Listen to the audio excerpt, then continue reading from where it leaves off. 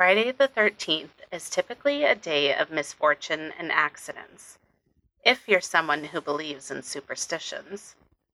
And Friday, January 13th, 2012, was no different.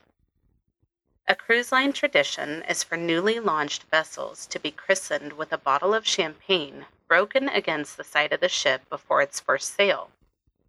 In 2005, when the Costa Concordia was preparing for its first cruise, supermodel Eva Herzegova attempted to christen the ship, but the champagne bottle didn't break. This is seen as a bad omen for cruise liners, and it would be the first of many to come. This is the Costa Concordia disaster. I'm Ashton, and welcome to the Haunted Corner.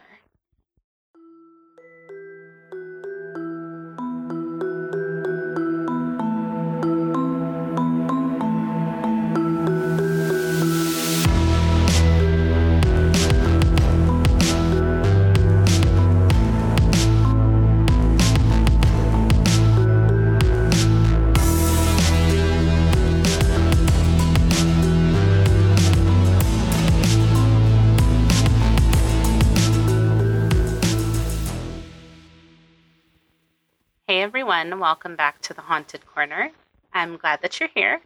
Today I have a different episode for you, but in keeping with the cruise line theme, I wanted to tell you guys about the Costa Concordia disaster. I heard about this when it was happening, but I didn't realize how truly wild and completely avoidable this whole situation was. 32 people lost their lives that day completely because of human error. Now, let's get to it. The Costa Concordia came out of the shipyard in September of 2005 and departed on her maiden voyage on July 14, 2006. Some people believe she was doomed from the start based on nautical superstitions, but the Costa Concordia was the first of several massive cruise liners that were built in Italy. This was a big ship. It measured 952 feet in length and was capable of carrying over 3,000 passengers and 1,000 crew members. By comparison, the Titanic was 882 feet long and could accommodate up to 2,435 passengers. The Costa Concordia had 13 decks, 1,500 cabins, plus tons of options for entertainment, including a casino, a huge theater, 5 restaurants, 13 bars, a 2-story fitness center, as well as 5 swimming pools and spas. Sign me up, but not for this one. The captain was a 10-year veteran of the cruise line, a man named Francesco Schettino, and the choices he made that night would be brought into question for years to come. On Friday, January 13th, 2012, the Costa Concordia began a planned 7-day cruise, leaving a port in Civitavecchia, Italy, around 7 o'clock p.m. and heading towards Savona and 5 other ports along the way before returning back to Civitavecchia. The guests on the cruise were expecting a fun and relaxing Italian vacation, but what they would experience later that evening would be anything but relaxing. Almost 3 hours later, while sailing past the island of Giglio, the Costa Concordia made an unexpected deviation from its standard course, one that would have devastating effects. The captain deviated from the course in order to sail closer to shore than normal, to perform a maritime salute, where the ship sounds the horn and sails close to shore. This is something that the ship had done before, but typically during the day. And what the captain and cruise goers alike didn't realize at the time is that there were tons of rock formations and reefs that were just below the surface of the water, out of sight. Some guests were enjoying a meal in the dining hall when they heard a sudden loud bang along with a groaning noise. The lights went out and the plates and silverware fell to the floor. Guests weren't really sure what was happening, but then the voice of a crew member came over the intercom, blaming the noise on an electrical failure. But it was much, much more than that. At 9:45 p.m., the Costa Concordia struck a large rock formation on the port side, tearing a huge 160-foot-long hole in the lower side of the hull. The ship quickly began taking on water, causing it to list to the port side at a 7-degree angle. It's said that the crew members did notice the rock formation before impact. The captain ordered a change of direction, but because of a language barrier, the helmsman steered the ship in the opposite direction. It took 13 seconds to correct this mistake, but it was too late. The damage was done, and the situation was quickly deteriorating. So right after the impact, the power goes out. The ship quickly starts taking on water, and it tilts to the left, to the port side, when you're facing the front of the ship. Because of the wind and the position the rudder was in, the ship began to drift in the opposite direction, almost like a U-turn. This caused the ship to quickly list in the opposite direction, so to the right or the starboard side, causing further confusion and panic amongst guests. And if you can just imagine being on a ship that's going from one side all the way to the other side, I can't even imagine. This just sounds horrifying. So the generators kicked in and the power came back on, but only temporarily. The ship began to take on even more water and tilt further to the starboard side. 5 compartments took on water pretty quickly, including the engine room, and the power would eventually go out again. The ship at this time was drifting, and it eventually ran aground while still tilting to the starboard. So it was tilting so much that this would make the rescue really difficult, and it would make it really hard for them to try to get the lifeboats out eventually. So meanwhile, guests are freaking out, and rightfully so. The crew members were downplaying the situation to keep people from panicking, claiming that they were experiencing a blackout and everything was good, and they were asking guests to return to their rooms. So this is like a Titanic situation. Everything's fine, go back to your rooms, everything's fine. But everything was not good, and it was not fine. Sir, the ship is tilting so far to the right, I can see the ocean floor from my window. Everything's not cool. Passengers began calling authorities and family members in Italy. When the Italian Coast Guard called the Costa Concordia at 10:14 p.m., Captain Schettino downplayed it and said that they were just experiencing a blackout. But then, when they called back 10 minutes later, hello, we're getting calls from people saying that you have an issue on your hands, and you're saying it's just a blackout, so what's up? So finally, the crew admitted that they were taking on water, and the captain requested tugboats. Because of how far the ship was listing, it made it really difficult to lower the lifeboats. And they hadn't had a lifeboat drill yet for the cruise. So that's step 1 when you take a cruise is put on your life jackets. This is what we do in an emergency, right? Well, they hadn't done that yet. So no one really knew what to do. Everyone was panicking. It was chaos. At 10:39 p.m., the first rescue vessel arrived, and at 10:48 p.m., the captain finally gave the order to abandon ship. This is when things turned really chaotic. There were almost 4,200 people that needed to be evacuated from the ship. People were jumping off the ship, which caused at least 2 people to drown. Some people escaped in lifeboats, while others were rescued by the Coast Guard via boat or helicopter. Unlike the captain of the Titanic, Captain Schettino was not going to go down with the ship, or at least stay and make sure everyone got off safely. Nope. By 11:30, he had abandoned the bridge and was off the ship. He claims he fell off the ship and landed in a lifeboat. He fell off the ship. That's what he said. He said he fell off the ship and he landed in a lifeboat. So that's a nice coincidence for him, I suppose. Shortly after that, the last crew member departed the bridge, even though approximately 300 people were still on the sinking ship. At 12:40 a.m., a Coast Guard captain called Schettino, who was in a lifeboat with other Concordia officers, and ordered him to return to the vessel and oversee the evacuation. There's an audio clip out there that you can listen to, and in it you can hear the Coast Guard captain yelling at Schettino to, quote, "Get back on board, damn it," end quote. Schettino refused, and he never went back on board. By this time, however, the rescue operations included 25 patrol boats, 14 merchant vessels, and several helicopters. And by early morning, 4,194 people were evacuated from the Concordia and taken to Giglio Island, which had a permanent population of less than 1,000. At 6:17 a.m. on January 14th, the search efforts were temporarily halted, but the following day, divers rescued 3 more people from inside the ship, including a newlywed couple who had slept through the sinking, and the ship's purser who had a broken leg.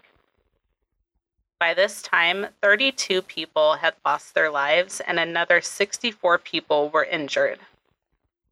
The last body was not recovered until November of 2014. In the aftermath of the disaster, there was a lot going on. People were searching for loved ones who were on the ship. Those who were on the ship were recovering from the physical and emotional toll that this had taken on them. And the removal process needed to begin because looting was occurring on the ship. They couldn't just leave it there. It wasn't like this was the Titanic where it was out in the middle of the ocean and not easily recoverable. I mean, this wasn't going to be easy either, don't get me wrong.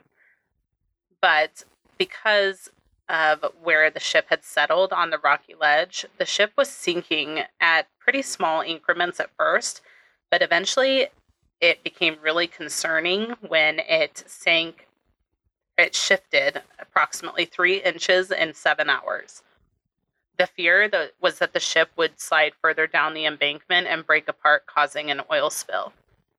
So to prevent this from happening, oil booms were placed around the ship, and in February of 2012, salvage workers began removing the more than 2,000 tons of fuel that were on the ship. This was a daunting task that took more than a month. And once the fuel was removed, the ship could now be removed from the ocean and scrapped. But this is a lot easier said than done. If you thought removing the fuel was tough, this is going to be a lot worse. On February 3rd, Franco Gabrielli, the head of the Civil Protection Authority, told a meeting of residents of Giglio that the ship would be refloated and removed whole and not cut up for scrap on site. The CEO of Costa stated that after the breaches in the hull were sealed, the ship could be refloated by giant inflatable buoys and then towed away. The company then invited 10 firms to bid for the contract to salvage the ship. The contract was awarded to 2 salvage companies, and this would be the largest maritime salvage operation in history. So it was kind of a big deal. It was predicted to take 12 months and cost $300 million. The ship would need to be righted and refloated before being towed back to shore for scrapping. So this was the plan. They were going to secure the hull to the land using steel cables to stop it from falling deeper. They were going to build a horizontal underwater platform below the ship, then attach sponsons to the port side of the hull, bring the hull to vertical by parbuckling the hull onto the platform, then attach the sponsons to the starboard side of the hull, refloat the hull and tanks, and tow the ship to an Italian port. So sounds easy, right? On September 16, 2013, the parbuckling of the ship began. Once the ship had been rotated slightly past a critical angle of 24 degrees from its resting position, valves on the sponsons were opened to allow seawater to flood into them, and the increasing weight of the water in the sponsons completed the rolling of the ship to the upright position at an accelerated pace. And this allowed them to not need any strand jacks or cables. The ship was returned to a fully upright position in the early hours of September 17, 2013, and ultimately the Costa Concordia was refloated and towed to Genoa in July of 2014. The final cost of the salvage came to be $1.2 billion. Final scrapping of the ship was completed in July of 2017, with 53,000 tons of material having been recycled. The entire ship was recycled. After the ship was refloated and removed, an $85 million project was started for salvage site remediation called WP9. This plan included ocean floor cleaning, anchor block removal, grout bag removal, and platform removal. So everything they did to get the ship out of the ocean, they had to go in and clean up. On January 27, 2012, Costa posted the compensation package offered to uninjured passengers on its website. So this included a payment of €11,000 per person to compensate for all damages. And this included loss of baggage and property, psychological distress, and they also got reimbursement for a ton of other things, including the value of the cruise, all air and bus travel costs included in the cruise package, and all travel expenses to return home, as well as medical expenses arriving from the event, and for all of the expenses incurred on board during the cruise. So they were getting their money back for everything and more, which they should have gotten a lot more, in my opinion. But an investigation into the incident began pretty quickly after. As a result, Captain Schettino and First Officer Ciro Ambrosio were arrested on charges of manslaughter and abandoning the ship before all passengers had been evacuated. Evidence was gathered from eyewitnesses, as well as recordings of the phone calls between the Italian Coast Guard and the captain, including the one where the captain of the Coast Guard was yelling at Schettino to get back on board, and he refused. This is where he claims he fell onto the lifeboat. Like, whatever, dude. 4 officers who were on board and 3 managers of Costa Cruises were also placed formally under investigation. On July 20th, 2013, 5 people were found guilty of manslaughter, negligence, and wrecking. Robert Ferrarini, who was the company's crisis director, received the longest sentence at 2 years and 10 months. Manrico Giampedroni, the cabin service director, was sentenced to 2.5 years. And then 3 crew members, the first officer, Ciro Ambrosio, helmsman Jacob Rusley Bin, and third officer Silvia Coronica, were given sentences between 1 and 2 years. Ferrarini, who was not on the ship, was convicted of understating the extent of the disaster and delaying an adequate response. Ultimately, none of the 5 officers were jailed because their sentences were suspended. Captain Schettino was tried separately for manslaughter and causing the loss of the ship.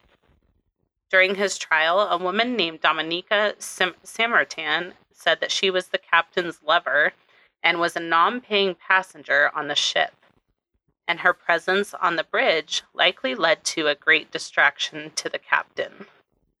Yeah. So she was on the bridge at the time that the ship hit the rocks. So that's not a good look. Roberto Ferrarini told the court, quote, "Schettino asked me to tell the maritime authorities that the collision was due to a blackout on the ship, but I strongly objected," end quote. In February of 2015, Schettino was convicted and sentenced to 16 years in prison. He appealed against the sentence, which was initially upheld in May of 2016 and finally in May of 2017. He's serving his sentence in Rebibbia prison in Rome. And that is the completely avoidable and horrific Costa Concordia disaster. I hope you guys enjoyed today's episode. Thanks for tuning in. The sources for today's episode will be listed in the show notes and also on the blog post for the episode at www.thehauntedcorner.com. Check out the other episodes of The Haunted Corner available now wherever you listen to your favorite podcasts, with new episodes dropping every Monday and Thursday. For exclusive content and access to our Patreon-only Facebook group, please join us over on Patreon. If you enjoyed Cruise Ship Disappearances Part 1 earlier this week, Part 2 is available right now on Patreon, and it will only be available there. So be sure to check it out. It's available at the $1 per month level on up. You'll be supporting the show and helping us grow. And if you join at the $5 per month level, you'll have access to an upcoming episode 1 week early, and you'll get an exclusive The Haunted Corner sticker after donating for 3 months, plus a lot more. So head over to patreon.com/The Haunted Corner and check it out. Follow us on social media at The Haunted Corner on Instagram, Facebook, YouTube, and TikTok. If you're enjoying the podcast, please be sure to tell a friend. If you have a case suggestion or a correction to share, please send it to thehauntedcorner@gmail.com or submit it through the website. Until next time, please be kind and take care of yourselves, and we will see you next week. Bye.